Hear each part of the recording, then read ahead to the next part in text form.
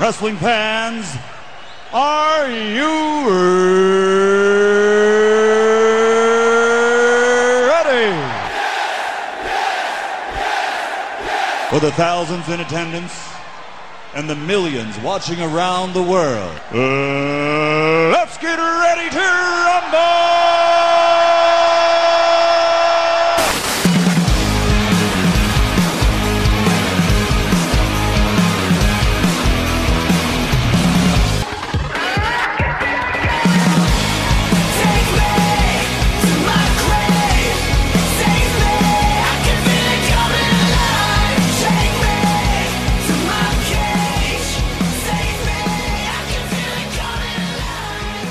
What's going on, guys? Welcome back to Wrestle Rant Radio for Thursday, September 15, 2022. I am Graham G.S. Matthews. Hope you guys are doing well and having a great week so far. We did not do an interview last week due to all the talk of All Out and Clash of the Castle and everything else going on in the world of wrestling last week, and it was a very busy week. Thankfully, we had a much calmer week this week. A lot more to discuss with Mr. Marceau on the back end, but we will be bringing back the interviews this week, next week, probably for the next 4 weeks. I have 4 interviews from the house show that I attended at Springfield, WWE Live Springfield in late August. We're talking to Kofi Kingston, Drew McIntyre, Austin Theory, and Matt Riddle. 4 great interviews. Today we will have the interview air with Austin Theory, and there is some talk of Clash of the Castle, because again, this was before that pay-per-view, so when the Drew interview hits specifically, either next week or the week after, just keep that in mind, and it's obviously outdated by a few weeks, but we'll be airing those interviews, and the article that interview was, though all those interviews were for, actually went live last Friday on Bleacher Report, so if you haven't already checked it out, please do so. Very proud of that piece, kind of breaking down what goes into the WWE house shows, why they're important, the lineage of the house shows, and stuff like that. So we spoke to Kofi, Drew, we spoke to Theory and Riddle about it. All of them had great stuff to say, so we're going to be sharing those interviews on the show in the weeks to come. But before we get to any of that, you can check out new episodes of Wrestle Rant Radio every single Thursday right here on WrestleRant.com, WrestleRantRadio.com, iTunes, Stitcher, Spotify, TuneIn Radio, iHeartRadio, Google Podcasts, Podbean, Amazon Music, and Pandora. Be sure to rate the show, review the show, and subscribe to the show. Never miss new episodes every single Thursday. Without further ado, please enjoy my exclusive interview with Mr. Money in the Bank, Austin Theory. What's going on, guys? Graham Jason Matthews here at BleacherReport.com, live in Springfield, Mass. for WWE Live. We got Mr. Money in the Bank, potentially future WWE Undisputed Champion. Austin, what's going on, man? That is what's going on. I have the chance to become the youngest Undisputed WWE Universal Champion. I just need a successful cash-in. And that's it. It's that simple, right? Of course it is. I mean, you've been building momentum a lot lately. We've seen you on TV, mixing it up with a variety of talent. But tonight here at WWE Live, you're going to be mixing it up for the United States Championship, which we're all looking forward to. Should be a great match. From your perspective, as far as the house shows go, that's what's interesting as far as your involvement, because you're still relatively new to the main roster. Right. So talk about your experience doing these house shows over the last year since you first got called up. So for me, house shows, the difference with them and actually, doing a Monday Night Raw or a Friday Night SmackDown is it's really the audience, the connection that we get to make with them. There's no focus on, cameras and stuff like that and facing this way. We're so, focused on playing to the audience, and especially getting to try, so many new things. Maybe tonight I'll try a move I never did. Maybe I'll say something that I've never said in a promo. Let's see, what the response is. And that's what's so cool, is it's almost like these are just, it's for fun. It's a good time for families, really anybody. And for me, I just find myself, honestly, I enjoy it so much because it's a chance to go and create. And they'll definitely let you know if it's a good creation or not. I was going to say, so how often is it that you do something, whether it be in a promo or in a match, and then we get to see it incorporated, the subsequent Raw or the subsequent Monday on Raw? How often does it happen, at least from what you've experienced so far? Well, for me, there's been a few things, actually. Even, little things, the way you might try to mock the crowd, something that gets them, wild up and going to TV and trying it out and hearing it. Yeah. Oh, wow. And not even having to play to that direction to them, but especially here, I feel like it's so much more in your face. You get to feel the action, you get to see it up close, and really there's no, rules. We're not going to a commercial. Yeah. You know what I mean? So it's just straight, WWE live action.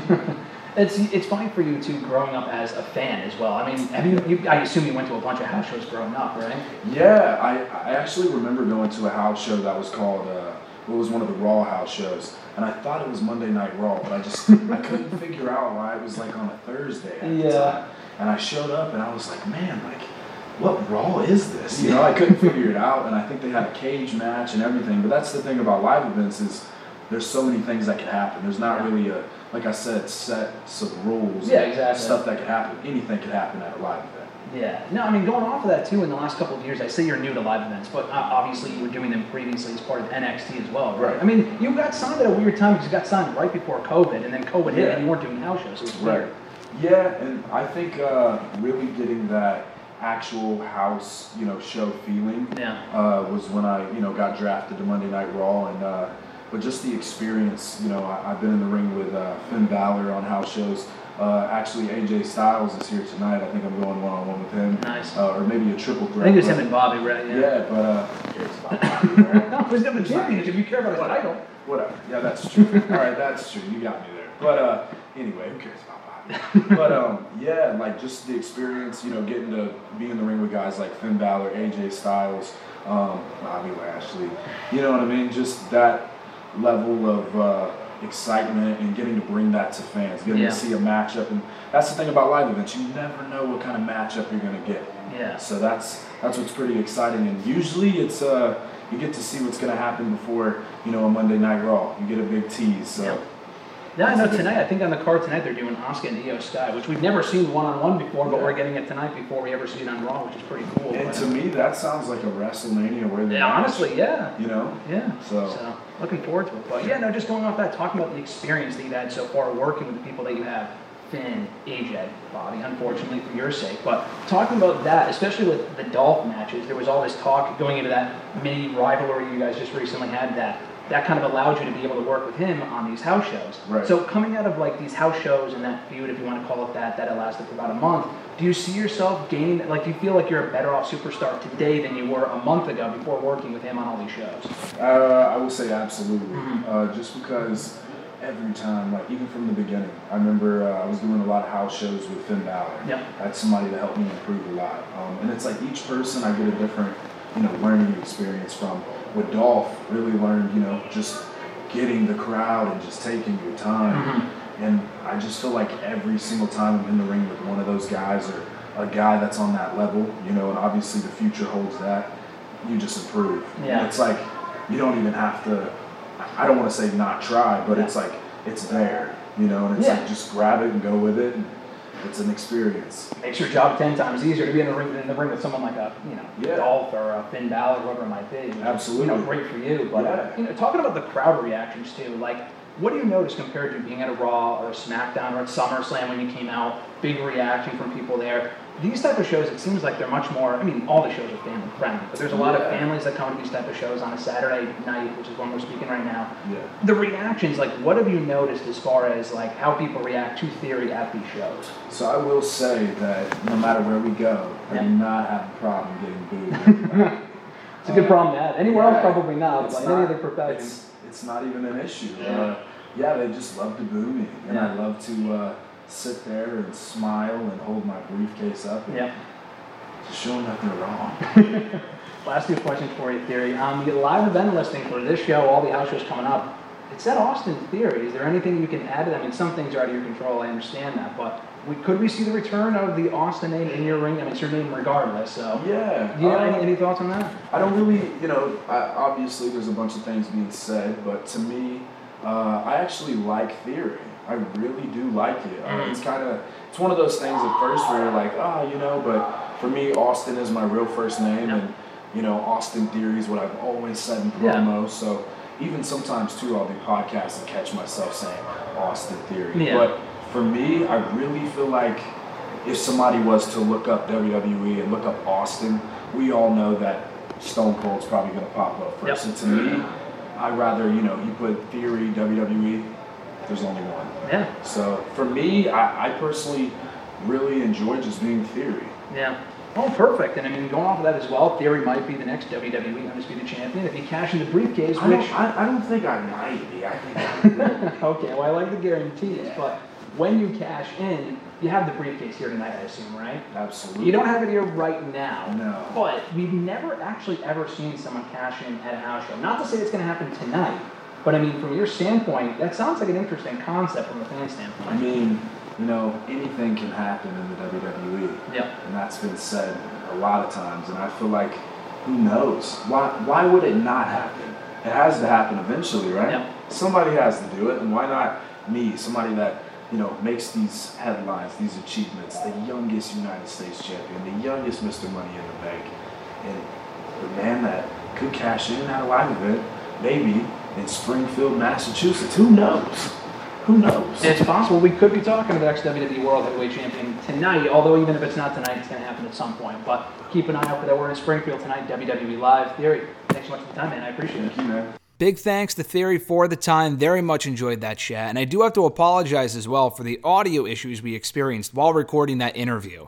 I don't know if it was because the audio came out of the microphone as opposed to the recorder, or rather the other way around, but regardless of the reason, I hope you enjoyed the interview, and you can check out more quotes from Theory from that interview in an article, as I mentioned earlier, over on Bleacher Report, breaking down WWE house shows and the magic behind them. But now we switch gears and break down everything going on in the world of wrestling right now with the one, the only Mr. Marceau. RJ, brother, how's it going?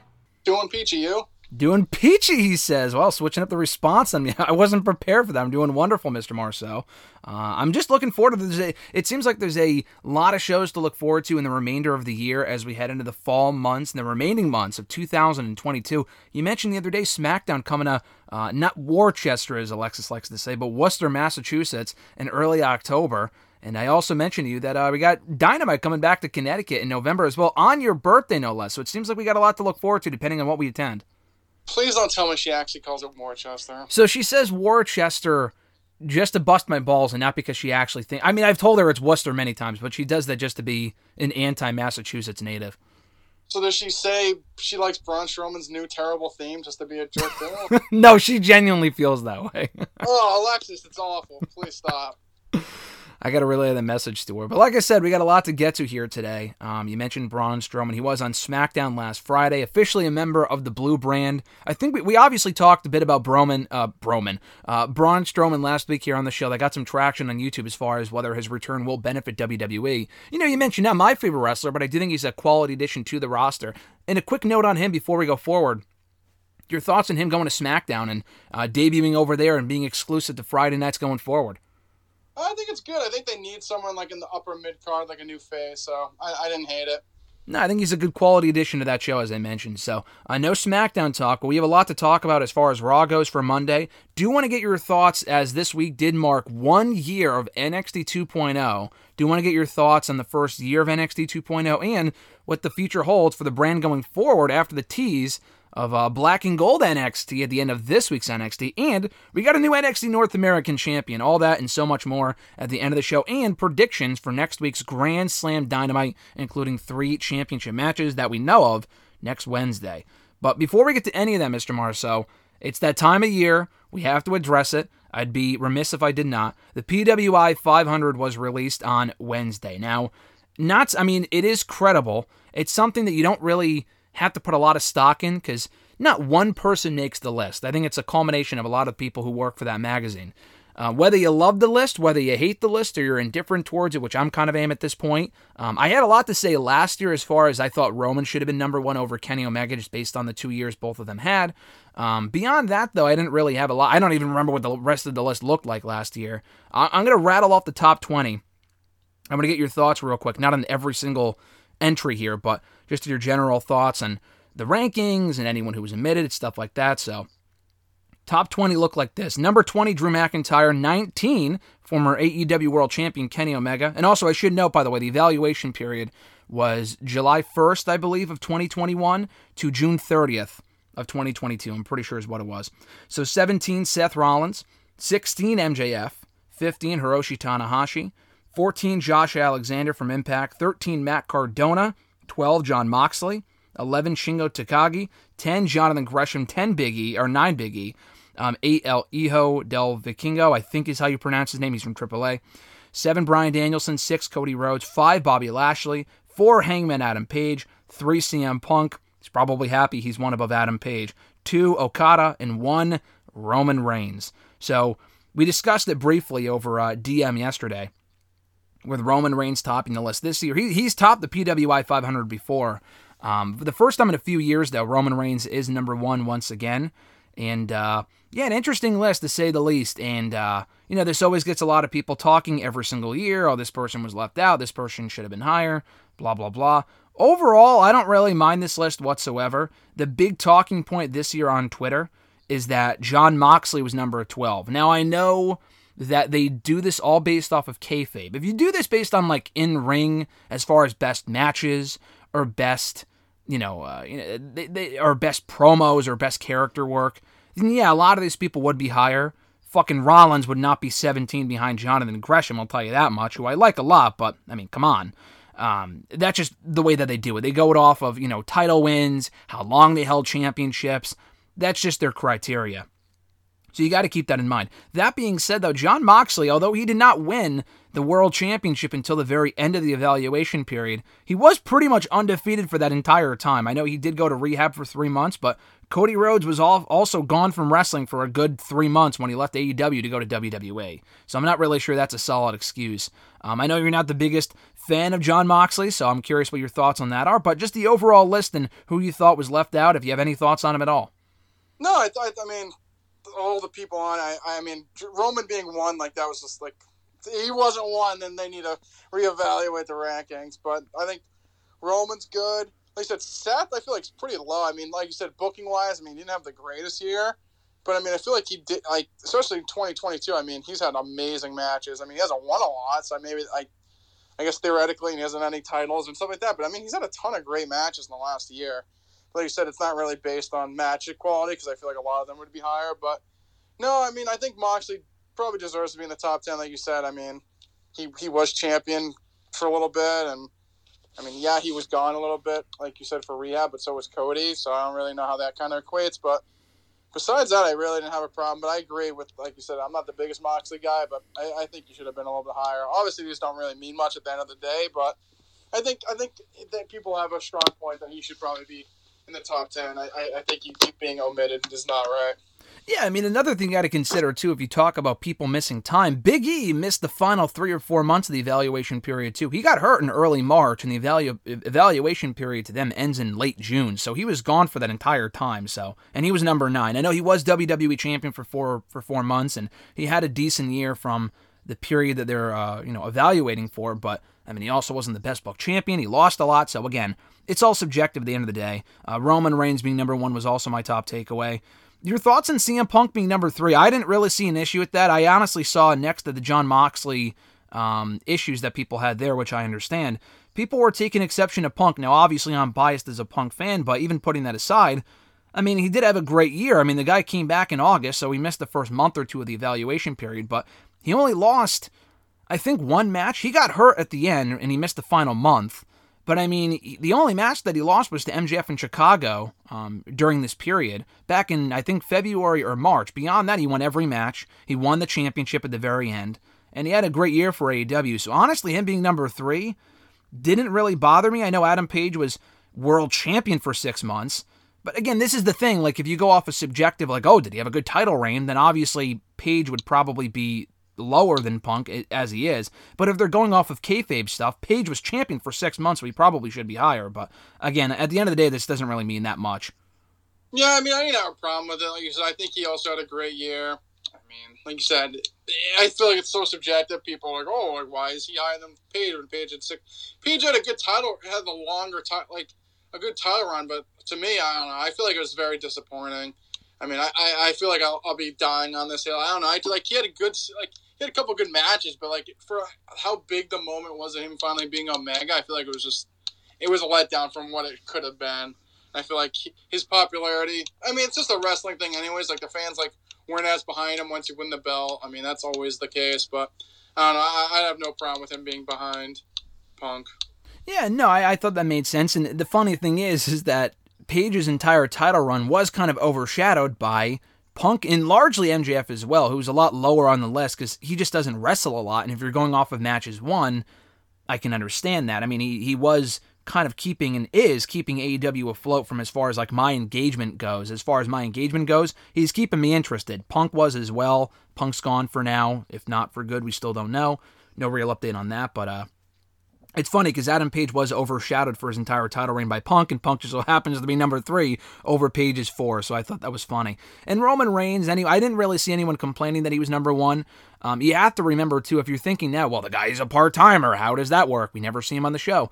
The evaluation period, as they mentioned, was from July to July, and he didn't go part-time until April, and even then, honestly, it was really May, because he made a couple of appearances in April. He was at WrestleMania Backlash, where he won in the main event with the Bloodline, so he wasn't overly active in the remainder of the period, though he did have that one match on SmackDown where he beat Riddle to retain the title. So, I can understand why he's number 1. He should be number 1. He is, and, arguably still is the best thing in wrestling as far as the, the act goes and the Bloodline stuff, and people might be getting tired of it, and it is what it is. But let's go off of that into another quick, sidetrack here as far as Roman Reigns goes, because it came out since we last spoke as far as why Roman Reigns won at the pay-per-view. And I think this came out after we spoke last week. But the report indicated, this could be wrong as far as what the internal belief is. Not that they're waiting for Cody Rhodes, not that they're waiting for WrestleMania, but they want to make Roman Reigns a legend. And for a lot of current fans, he probably is. Anyone who started watching in the last 10 years, he probably already is. He is this generation's John Cena in many ways. Is he on the same level as a Hulk Hogan or a Rock or a Stone Cold? Of all time, no. But they really want to make it seem that way by having him hold the championship for like 3 or 4 years. He already passed the 2-year mark. We're approaching 3 next August, and then 4 the following year if he holds it till WrestleMania 40, which is possible. I don't know, at least to me, we talked about this last week, so we won't spend a lot of time on this, but I still maintain it's got to be Cody Rhodes. If you have him beat Cody Rhodes, if and when that match happens, and there also is the chance that Cody wins the WWE title off of Seth, which other people have pitched, but if it's not Cody, Braun Breaker's a possibility, but that wouldn't be for a long time because Braun's just not ready. I don't know how much longer we can go with the Roman experiment if it lasts past WrestleMania 39. Yeah, I don't have a problem with him holding on the belt a little bit longer, like you said, but I feel like at this point it has to be Cody. If it's anyone, if it's Braun, you feel like it'd either be very soon, which I feel like the fans would just be pissed about. I feel like Cody would be the perfect person. Like, Braun feels like would be like a Roman winning it like 5 years ago, and people were like, oh, he's not ready. And just like that came down our throat. So I think it's Cody or bust at this point. I still wish they just, like, once they do it, they do, like, break up the belts. Him having both belts, like, yeah, it's good for him, but it's just, like, it hurts Raw a lot, I feel like. SmackDown, I feel like he's on the show more than Raw, so I don't think it really hurts SmackDown, but it hurts Raw a lot. So I feel like once he loses it, hopefully they can break it off and they can have their 2 separate lineages. Yeah, hopefully that still happens at some point within the next couple of months. We already talked about the theory of maybe Rollins winning it from Roman in like a ladder match or a TLC match at Survivor Series or TLC if they do it this year, which they haven't announced yet, or the Saudi show, which I think is Roman's next defense. I would have to imagine. He's not going to be at Extreme Rules next month, so his next defense might be that Saudi show in early November. But on the subject of Braun Breaker, just talking about NXT, yesterday, I think it was. We're talking on Thursday. Yesterday, September 14th, did mark exactly 1 year since the rebrand of the now former, or I guess now current, Black and Gold NXT into NXT 2.0, the Rainbow brand, as people have called it since then. Curious on what your thoughts on the overall view of the brand was, because early on the show was really not that good, and I would say it took a while for the brand to really find its footing. The quality of the shows, as we spoke about, we don't really review the show weekly here, but the great was great and the bad was bad. But I do feel in the last at least month or so, they've done an effective job of weeding out the weak stuff, and it's still a developmental show. It is now more developmental than it has been in probably close to 10 years, because they have a lot less established talent, but they are on primetime television for 2 hours on USA Network, which doesn't help matters. And they still have a lot of people that need experience. But they also have a lot of people that have gone over and have become big stars in the last year that we weren't previously familiar with prior to NXT 2.0. That being, as I mentioned, Braun Breaker, probably being the biggest star of the bunch, becoming Superstar of the Year for NXT. That was a no-brainer. But then you also have Carmelo Hayes, who did not debut under the NXT 2.0 banner. He had already debuted a few months prior to that in June of last year, but he's been a big star for the brand and really highlighted as the North American champion in the last year. Solo Sikoa just became the new NXT North American champion, which we'll get to momentarily. Grayson Waller had a great last year. Toxic Attraction, Mandy Rhodes was already obviously established, but they've become a big part of the women's division in the last year, and you brought over a lot of people from NXT UK as well. Pretty Deadly have done well for themselves. So just as far as the talent development in the show is concerned, what has been your overall take on NXT 2.0 in the last year as we reach this 1 year mark? Has it been good, bad, or somewhere in the middle? I would say, looking at it as a whole, I would say it was good. Like you said, I think at first, obviously, the direction went the full 180. So it did take a little while to get used to. Like I said, the shows aren't recently with the whole new regime change. I feel the shows have been more palatable. I mean, some of them were just awful. Like, it was only good to watch the main event, honestly. Mm-hmm. But like you said, I think when you're looking at it as a whole, they've made a lot of new stars. So I think that's what I'd point to. Like, I mean, Breakker's a big star. Carmelo Hayes, Solo Sikoa, Tony D'Angelo. I liked him. Tony D'Angelo. Roxanne Perez. I mean, I feel like I'm missing out on plenty of people. Like I said, Pretty Deadly's been good. The Creed brothers have been doing a lot better. Toxic Attraction as a whole.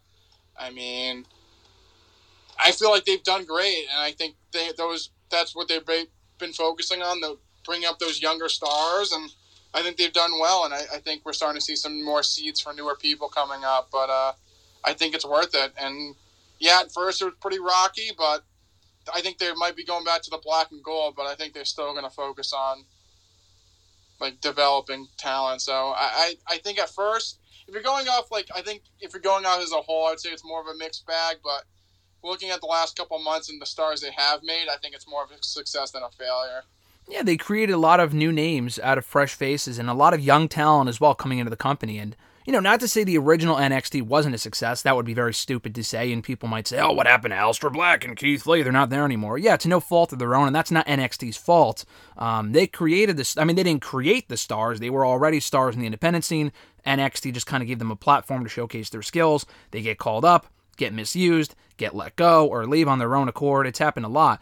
I think the biggest benefit to NXT 2.0 has been Triple H taking over the main roster, because at least now there's more synergy between NXT and the main roster. You would have never, ever, ever, ever seen someone from the main roster go to NXT, win a championship, and then either stay there or bring it to the main roster. And I know Dolph Ziggler did that when Vince McMahon was running NXT or running the main roster or whatever earlier this year. Dolph Ziggler did that with the NXT championship. But other than that, though, we don't know what's going to go. We don't know where we're going with Solo Sikoa as the North American champion. That has potential. I don't know if he's bringing it to SmackDown or if he's going to stay in NXT or if he's going to pull double duty. I don't know. And that's why I'm excited to see where they go with it from here. And we'll get to that in a moment.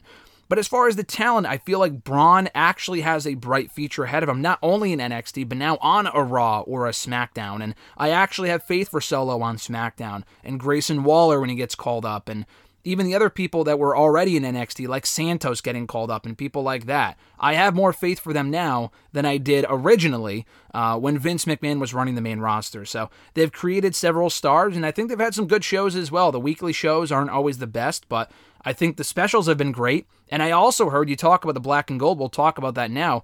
Your thoughts on the video package that closed out NXT on Tuesday with a potential rebrand. Now, we're not going back to the classic days of NXT, but I do think they can strike a balance between what the black and gold brand really highlighted, that being the in-ring action, and then NXT 2.0's development of new stars. If you can hit that balance, I feel like that's the sweet spot for NXT.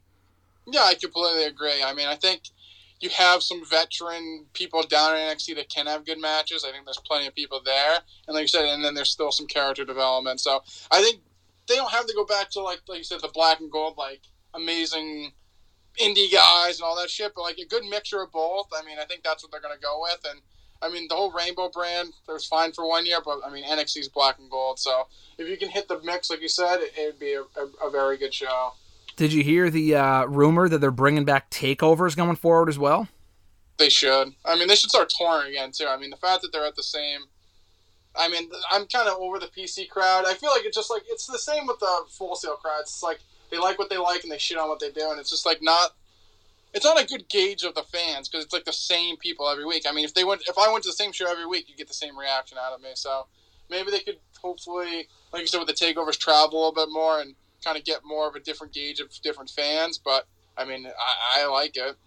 Yeah, it makes sense to me. I think it's great, and I think if they're going to be making Halloween Havoc a new takeover going forward, hey, I'm all for that. That sounds fantastic. So it is funny that it took Vince McMahon, leaving Power to bring back takeovers. I mean, it's really just a name at the end of the day, but it just makes more sense. If you're going to have these quarterly specials, you may as well just call them takeovers. So I think it's cool, and it sounds like, as I mentioned, Halloween Havoc is going to be the first one back under the takeover banner in October, which I'm looking forward to.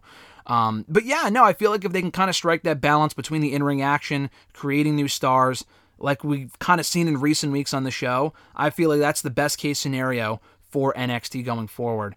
But I mentioned we have Solo Sikoa as the new NXT North American Champion. Quite the surprise closing out the show on Tuesday, the big one-year anniversary episode. Him beating Carmelo Hayes to become champion. Hayes, who has dominated that title scene for the last year, taking that belt almost exactly 1 year ago from Isaiah Swerve Scott, holding it till April, losing it to Cameron Grimes, getting it back in June, and having held it ever since. Losing it to Solo, who said he would get the next shot many, many months ago. Kind of forgotten about. Solo got hurt, sidetracked, went to SmackDown. He's back, wins the gold. A very cool surprise to close out the show. And like I said earlier, dude, we don't know where they're going with this next, and I'm very excited to see where they go.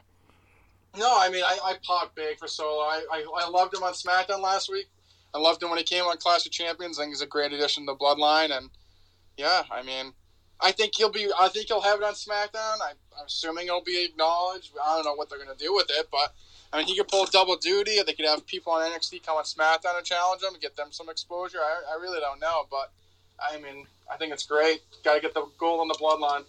I think it's awesome, and I also think it helps that we don't have him beating Gunther anytime soon for a championship, or Bobby Lashley or whoever. Obviously, he's not taking the championship from Roman, so at least not anytime soon. I don't think he will. But I think him taking the North American title is cool. I don't know if he pulls double duty. Did they retire the title from NXT and make it a main roster championship? I don't know. I'm not really sure where they go with it from here. I am curious to see. Do you think, what does this mean for Carmelo Hayes, you think? Does this mean a main roster call-up to one of the two brands to chase that championship? Does he go to Raw, or does he stay right where he is in NXT for now, and he's the one to beat Braun Breaker for that NXT championship? I think he stays on NXT and beats Braun Breaker for the belt. I think he should too. I'm thinking it might be, I don't know. Halloween Havoc, I know next week they're doing Tyler Bate and Jordan Devlin, number one contenders match. Maybe it's New Year's Evil they could do it, or maybe later on in the year. I know Survivor Series is in Boston. He's from Massachusetts. I feel like if they did a takeover that weekend, it'd be great, but it doesn't sound like they are unless something changes. Yeah, I mean, I don't know when you do it. I think it should be a little bit longer. I mean, he just lost the North American, and like you said, I think there's other stuff going on for the main belt right now, but I think he should be the one to take it off Braun. Yeah, I mean, he's main roster ready right now, but if they want to extend his run in NXT because they haven't done that match yet and it just makes sense, then I'm all for that. So we'll see where they go with that going forward. Talking about Raw from Monday, though, I thought it was a good show overall. Obviously got slammed in the ratings from football because Monday Night Football is back, of course. But overall, I thought it was a solid show, an improvement from the Labor Day edition a week prior. And we had 3 big matches advertised. Not every one of these matches was a classic by any means, but the 3 big stories coming out of Raw and that were advertised going into Raw, starting with the main event, we'll work our way down from there. Edge and Dominic. Edge does not often wrestle on Raw. They had a good match. He won by disqualification, which was probably the way to go, so Dominic didn't lose his first match as a heel. Edge isn't losing his first match in a year to fucking Dominic Mysterio. The match was fine. The thing is, we spoke about this over text. I tweeted this. I don't think we're in the minority on this. This story has got to end. And Edge, it sounds like, based on what they said in the bump on Wednesday, MCL, sprain, tear, whatever the hell it was, of his ankle. He might be out. It's not a real injury, obviously, but it's just a storyline injury, maybe to write him out for the foreseeable future. He's going to be gone again and then come back and continue this feud? Is Ray just going to be feuding with Judgment Day on his own in the meantime? I mean, what's going on here? You obviously agree that this shit has got to end, right? Yeah, I mean, I told you this yesterday. I've never been a big fan of Judgment Day as itself. This whole Mysterio stuff with Dominic, I mean, I don't mind that. If they're going to go any direction with Dominic, I mean, you kind of had to put him in a faction because by himself, literally no one would care. So like I get the direction they're going in, but the whole Edge and Mysterio, Ray against them, I'm over it to begin with, and I'm over it now that it's like it took up 3 different segments of Raw. I know Raw's long, 3 hours, but I don't need this 3 times over the show. Like I don't care that much. So I'm glad that he didn't lose, because they were just like would have buried him in the ground, and I'm glad that Finn beat Riddle early in the show. I could have sworn when they had him and Riddle that he was going to lose. I'm like, Judgment Day loses again, but luckily he did win, so I'll give him credit on that aspect. But I don't know, just the group itself, I'm just not interested in. I just don't care. Yeah, I don't know. I thought it had potential when it first started, like I told you over text, but I mean, ever since Edge got booted, I just really haven't cared, and it's only been downhill from there as far as what they've done with them. And the thing is, they just never win. How many times do we say this about other people in WWE and AEW? They never win whenever it matters most. Okay, Finn Balor beat Riddle, as he should have, but okay, cool. But then Judgment Day as a team lost at SummerSlam. They lost at Clash of the Castle. Damian Priest lost to Edge on Raw a couple weeks ago. And then you had Dominic Mysterio, as he should have, but still, losing here to Edge. They never win the big matches. I can't remember the last main event match on Raw they won, or any major important match they won. I know Finn Balor's beaten Ray a couple times. Okay, what did he fucking do? Who gives a shit? Rey Mysterio has not won a televised match on his own in a singles match since like March. I don't know. They don't give a fuck about Rey Mysterio. So no one's really benefiting here. The end game, as I told you, Edge and Finn, I mean, it sounds like you're in the same camp as Alexis was when I told her about this, and when I said just get to the end game, and you're like, even that I don't care about, which I don't blame you for. Edge and Finn, Ray and Dominic, how far are we stretching this out for? Do you think they do that at Extreme Rules? It sounds like they're probably going to drag this out for a while longer. I'm not sure how much more juice this has. Even with the promo Dominic cut, the pre-tape promo, which I'm glad it was pre-taped, it was a good promo. And like you said, Dominic turning heel definitely made him more bearable than he was previously. But then it just drags out the whole Ray versus Judgment Day stuff. And like you said, it's just not interesting. Yeah, I mean, the quicker they get this over with, the happier I'd be. Like you said, with Edge getting hurt, seemingly, I don't think it's going to speed this up. If anything, it's going to take any longer. But, yeah, I just don't care. And I want it to be over with. So, yeah. I mean, the problem also with this group is, and I mean, it's with any group, and we always say that the most, but like, you can't have a faction be dominant if they're just a mid-card faction, and that's what they are. I mean, they're never going to, like, Finn's never going to win the world title. Like, they're never going to go, like, so I think that's why the booking's so, like, wishy-washy. Like, they never win when it matters most, because they're not going to win matters most because they don't see them at that level. Like, they're not going to win the main title, so you're going to get, like, wishy-washy booking. Like, with the bloodline, I mean, you got Roman Reigns, so, like, they're going to win a lot because they have the main guy. Like, I think that's the same thing you can say with AEW. Like, they have so many mid-card, underneath factions that don't mean anything because they're never going to win when it matters most because they're not ever positioned like that, and they shouldn't be. Yeah, I mean, they're also being paired to the guy. They beat Ray all the time, but they can never beat Edge. I mean, that's just the problem. They aren't being positioned as any sort of a threat because they're always losing to the bigger guy. Rey Mysterio is a legend as well, but he doesn't get the same treatment that Edge does. Ray loses a lot, and they beat him, but it doesn't really mean anything at this point. I mean, you can give gold to Judgment Day, but what are they going to be, the Usos for the tag titles? No. Is Finn Balor or Damian going to be Bobby Lashley for the United States Championship? Probably not. And they sure as hell are not beating Roman Reigns. So at that point, I think the lack of motivation too, like reasons for them being a group, have also really hurt. Because when have they ever said, oh, we want the championships? Like, what is their goal in being together on Raw? I think Edge wanted that domination or whatever. That kind of made sense. But ever since they booted Edge, like I said, they're just they're not a spooky faction, thankfully. They're like a gothic faction. They're not doing supernatural shit, which would be like, that would be what would seal them as one of the worst factions in a while. But they're just kind of a directionless group feuding with the same two people with no real endgame in sight. Because when they inevitably lose to Edge, when Finn loses to Edge, then what do you do from there? Like that's the question. So hopefully, like you said, the sooner they can wrap this up, the better. I'm just not sure how soon that's going to be. Speaking of factions, Damage Control, the new WWE Women's Tag Team Champions, after only a 2-week reign for Raquel Rodriguez and Aaliyah. I mean, I know you were on the Raquel and Aaliyah bandwagon and in favor of them winning here. I mean, here's the thing, and what I said originally. If you were going to do this, either just have Damage Control win the belts outright, or keep the belts on Raquel and Aaliyah for a little while. Because your idea isn't even a bad idea as far as giving them a reign, a real run with the championships, and then having them implode from there. Raquel turns on Aaliyah, which I'm not even sure they want that to be the end game. I mean, I know you want that. I want that as well. I'm not even sure if they have that in mind, because they might want to make Raquel a babyface because they already have enough heels on SmackDown. I don't know. But they lost within 2 weeks. Is it a case, as we've said before and as we talked about on Monday, of just them not having chemistry and Triple H is like, let's pull the plug? I feel like knowing him, he kind of plans certain things. I mean, I don't know him, but knowing his booking style, he plans things out in advance. He probably knew that Raquel and Aaliyah would win night one, only to have them have a short reign. I don't know if that's a formula he does. People have compared that to Gargano and Cole. I don't really see that because Gargano at least had 2 months as NXT champion. This lasted 2 weeks. It doesn't exactly do a lot to boost the prestige of these newly brought back tag team titles to have the not inaugural champions, but the newly crowned champs only have a 2-week run. Yeah, I mean, I didn't love it. I mean, I was behind the whole Aaliyah and Raquel winning the belts. I mean, I think we all thought that they would lose it to Kai and Sky, but for how quick it was, I don't know if it was just they feel like they weren't gelling together, which they just weren't. Like, Aaliyah just jumped in her arms every 10 seconds. Like, I mean, I would have given it a little bit longer, but if they were just going to put the belts on Kai and Sky to begin with, they should have just done it.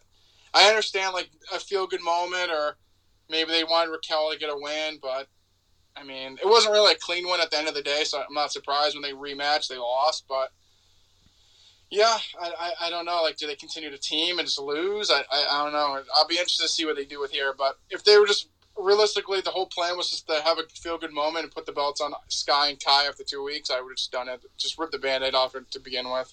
Yeah, it was just a little weird that they would get behind them, give them all these wins for 2 weeks, then just go back to losing the belts. I don't know. But do you think this speeds up the return of Sasha and Naomi to Raw or to WWE TV in general, whether it be Raw or SmackDown or both? Or do you think it might be a little while longer before they come back? And I told Alexis yesterday, Survivor Series will be in Boston, as we know. We're going to be there, of course. I feel like it would be dumb. I mean, unless Sasha and Naomi are holding out. I know they were Fashion Week last week. They're doing all this other shit. Unless it's a them thing and they don't want to come back now. But I feel like they're under some sort of agreement where they're just waiting until the right time to come back creatively. I feel like it would be booking malpractice to not have them on that Survivor Series show. Could you have them return at that show? Yeah, but I feel like you would want to get the most out of them being back and advertise her and being in her hometown. I feel like that would really boost ticket sales for... I mean, I think it already sold out or something. I don't remember, but I feel like you probably would want them back before Survivor Series so they can be on that show. Yeah, I would like them to be back on that show, but I mean, it all depends on when they want to come back. If they want to come back, I mean, it seems like they're doing like New York City fashion show stuff right now, so we'll see. I mean, worst case scenario, if they don't come back to Survivor Series, at that point, I just have them in the Rumble, and then you start from there. It could. Yeah, I mean, it could be a couple more months before they're back, and I like the fact that Triple H isn't blowing his load with all these returns, and we did see that for a few weeks in a row, and it was exciting, like a return on Monday, and a return on Friday, and another return on Monday. That's not a sustainable formula, as we know with AEW, so I'm glad they're not doing that as much. We did get Braun back last week. We don't need a return every single week, so you can hold off a while. We still have them coming back at some point, possibly Bray. We got Gargano back. The Rock, I know, was someone else that Ariel Helwani mentioned to Triple H a couple weeks ago. So that's possible as well at some point. We'll see. Maybe it obviously come WrestleMania. But yeah, no, I like the fact that they're kind of spacing out the returns, assuming they are under some sort of agreement that they will be back. And I have no doubt that I highly doubt they're going to AEW or anywhere else. I'm pretty sure they will come back to WWE. Almost positive. It's more a matter of, to me, of when than if. But the other big story from Raw, Gargano's in-ring return singles debut on the flagship show. A great match with a perfect opponent in Chad Gable, picking up the win before being attacked by Theory, Austin Theory that is now, and who went on to have a very good verbal exchange with Kevin Owens as well. So that was a great half-hour period where Gargano and Gable got some time. Gargano went clean. You further the feud with Gargano and Austin Theory. And then Theory and Kevin Owens are having a rematch next week on Raw, but it's not for no reason. They had that great verbal exchange followed by a brawl to set up that match. So it's not like it's a random rematch for no real reason. So I thought that entire half-hour period on Raw was probably the best part of the show on Monday, aside from the Dexter stuff, which I'm liking as well with The Miz. Yeah, I thought this was a good, like you said, the Owens stuff with Theory was amazing. the Johnny Gargano Chad Gable match was great as well. And I mean, I was kind of hoping that Theory, like, I don't know, Owens wasn't like a stone cold babyface at this point, so I was like, honestly, I hope the Theory like takes it, but then obviously he's just a smarmy prick and tells Owens he doesn't need his help and all that shit. So I thought it was good. I mean, I like that doing him and Owens. I think Theory really needs to start winning though, and I think Owens needs to win too. So it's like a tough dynamic because I think both guys need to win. Theory more. I mean, the whole like he has the briefcase just to be a loser. I just hate that mantra. I know Triple H is in charge. Theory has won a little bit more since Triple H took over, but I mean, it's been like a match or two. So yeah. I think he really needs to win because the whole I'm the winner, I'm the briefcase guy, and I lose. It's just dumb, and it makes you look like a loser. No, it's never worked. It's always been a bad idea ever since they started doing it a decade ago, if not earlier than that, where it's like, oh, I have a guaranteed title shot. And then when they win the championship and no one cares, unless they're an established guy, it's like, oh, they're just not over. No, it's because you beat this guy like a fucking drum for 6 months before they cashed in the contract. So Rollins was like one of the only people who kind of escaped that. But even he, when he was Mr. Money in the Bank, won more matches than Theory has so far. So yeah, I'm looking forward to that match. And with Theory as well, do you think people have pitched this idea? I know Owens wants Roman Reigns. Do you think the end game of this mini feud between Owens and Theory could be Owens either getting or at least wanting his hands on the contract? And I wouldn't switch the contract from Theory. I feel like that would be a waste just for Owens to get it because I know he would probably cash in and lose as he should. I think Theory should hold on to it. But do you think that might be the motivation behind having them feud? To have Owens win the contract potentially. I hope not. I just don't think it's necessary. That could be the reasoning for the rivalry, and I think that would be logical because otherwise, why would Owens keep coming? I mean, I know they set up the match for next week's Raw, but logically, why would Owens interrupt him on Raw this week when he already beat him clean a week ago? That was my only question. So, if they can explain that by saying you're wasting the contract when I should be holding it because I want a match with Roman Reigns, I hate whenever they put the contract in the line because, like, Theory won it. The thing is with Theory, they've mentioned this a lot. Oh, you didn't earn it. You weren't supposed to be in the match. You're right. He wasn't supposed to be in the match. But the thing is this. He fucking won the match clean. It wasn't like Brock Lesnar when Brock won it 3 or 4 years ago.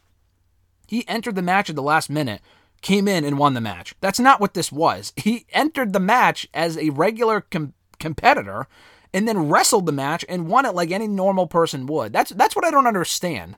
Like, everyone's saying, oh, he got added to the match without earning it. Fucking half the guys in the match did not qualify for it. They just get put in there randomly. So I'm not exactly sure what he's talking about. Because I know Owens was supposed to be in it, and then he couldn't be, and they've referenced that, which I like. But anyway, well, maybe they'll make it make sense. We'll see. As we close down here, Mr. Marceau, Grand Slam coming up next week, the New York City edition of Dynamite next Wednesday. I thought this week's Dynamite was better than last week's, and everyone was raving about last week's, but I honestly thought this week was better. The promo stuff was fine. I thought they had a lot of good matches. Moxley and Guevara was good. I just could not give two fucks about Sammy Guevara. I was very, very disappointed when Darby Allin lost to him on Rampage last Friday, because there was no doubt that Guevara was losing here. At least with Allin, there would be a little bit more suspense. But whatever. Moxley advanced. Bryan Danielson advanced by beating Jericho in a rematch from All Out. Another really good match between those two. So we got our card, or some of the main matches for Grand Slam next week. And the top 3 championship matches, and there's probably going to be more added in the days to come.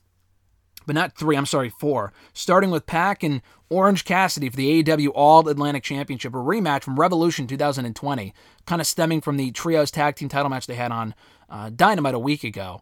I mean, kind of a throwaway match, but I think Pac has got to win here, right? I mean, Orange Cassidy's gotten a million title shots, and he's always lost. I don't think this is any exception. Yeah, I mean, I think Pac needs to win here. I wouldn't have Pockets beat him.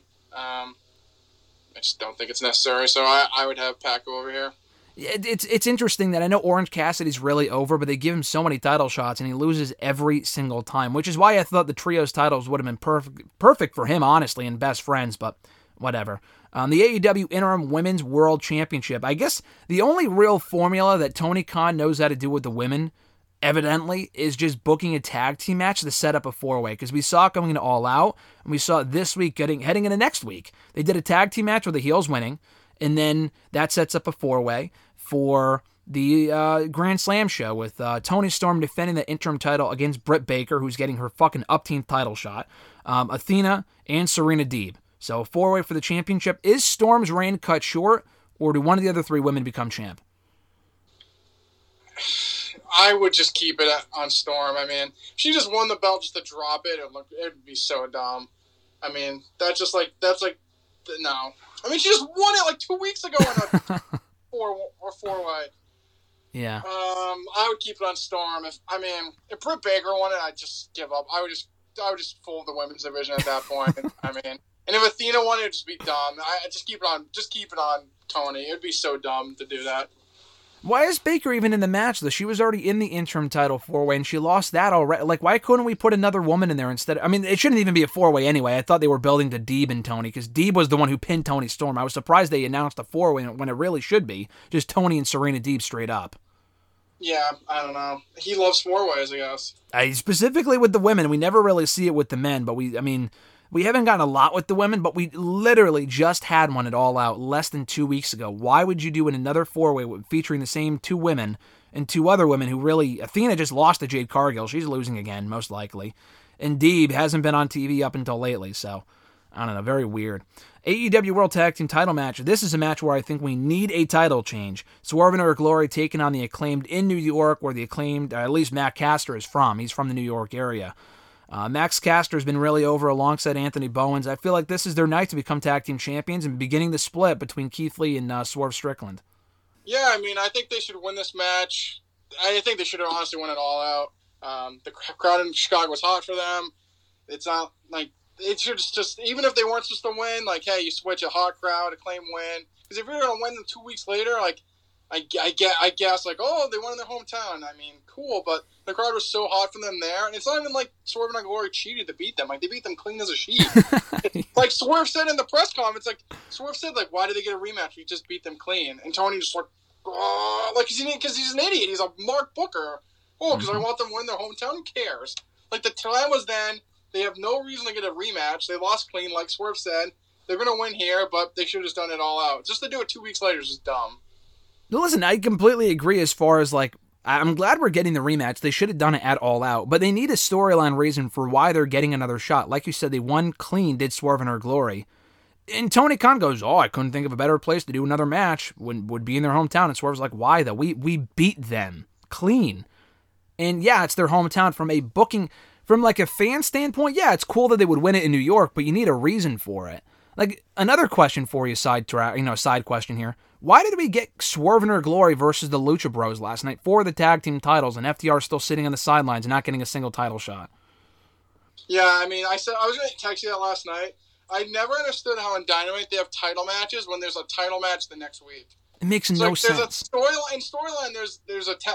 There's a story going on between Swerve and Our Glory and the Acclaim. But then this week we have a title match. Like, what happens if the Lucha Brothers won? So it's just dumb, because then you know they're not going to win. They do it all the time, and it makes no sense. No, it makes no sense, and it also makes the Lucha Bros look like losers. They just became Trios champions. Celebrate that fact. Why are they going in there and losing another tag team title match they never even earned in the first place? I mean, they're probably in the top 5, but like, yeah, exactly. They're not number 1. We know who fucking number 1 is, so I don't know. That's really dumb. I'm glad they're doing the match, but they really should have made more sense. Like, just do a number 1 contenders match. It's not rocket science to make this make sense. But I agree. I think the Acclaimed have to win here. If they're not, I mean, they're probably done. We get to the main event. We are getting a new AEW World Champion. As we know, it was vacated a couple weeks ago. Jon Moxley, Bryan Danielson. Once again, the battle of the Blackpool Combat Club, like we saw at Revolution earlier this year. This should be a great match, and it could go either way. We know Moxley that was confirmed. He was supposed to take time off coming out of the pay-per-view. So it's very likely he only agreed to, Tony Khan's like, listen, we need you, pal. Come on in for 3 weeks, and we'll let you go. Not let you go, but we'll let you go off and take time off. Or does he stick around till Full Gear to do the match with MJF and drop it to him there? So, as we've talked about before, whoever wins this thing, it really is, without calling it, it's an interim title tournament, because whoever's winning is losing to MJF. So, 2-part question. 1, who do you think wins here? Is it Danielson or Moxley? And 2, does MJF cash in his title shot, which we still don't know if it works like a Money in the Bank briefcase. They've teased that it has. We don't know that 100%. They probably haven't established that because they don't want to make it obvious if it does happen next week, because MJF is from New York. So who do you have win this tournament, and does MJF walk out as champion at the end of next week's Grand Slam Dynamite?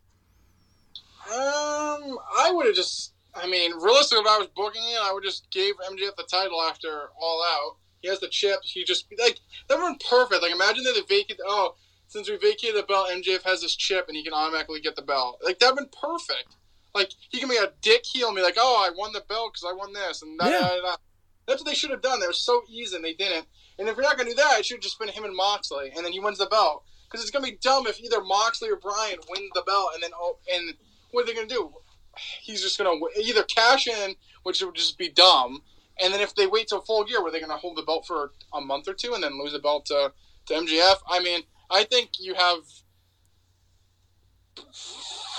I would have Moxley win it, especially if he's going to lose it immediately. I mean, I guess you could have Bryan win and then you have him in chase mode, but I don't know. Because then I just feel like then he's just going to keep losing to MJF, which I feel like Bryan should be doing better than that. I want Bryan to have a legit reign, so I would have Moxley win it, and then if he's going to hold it for a month, lose it's fine because he's been champion a few times, and same if he lost it immediately. But realistically, it should just be him and MJF wins. But here we are.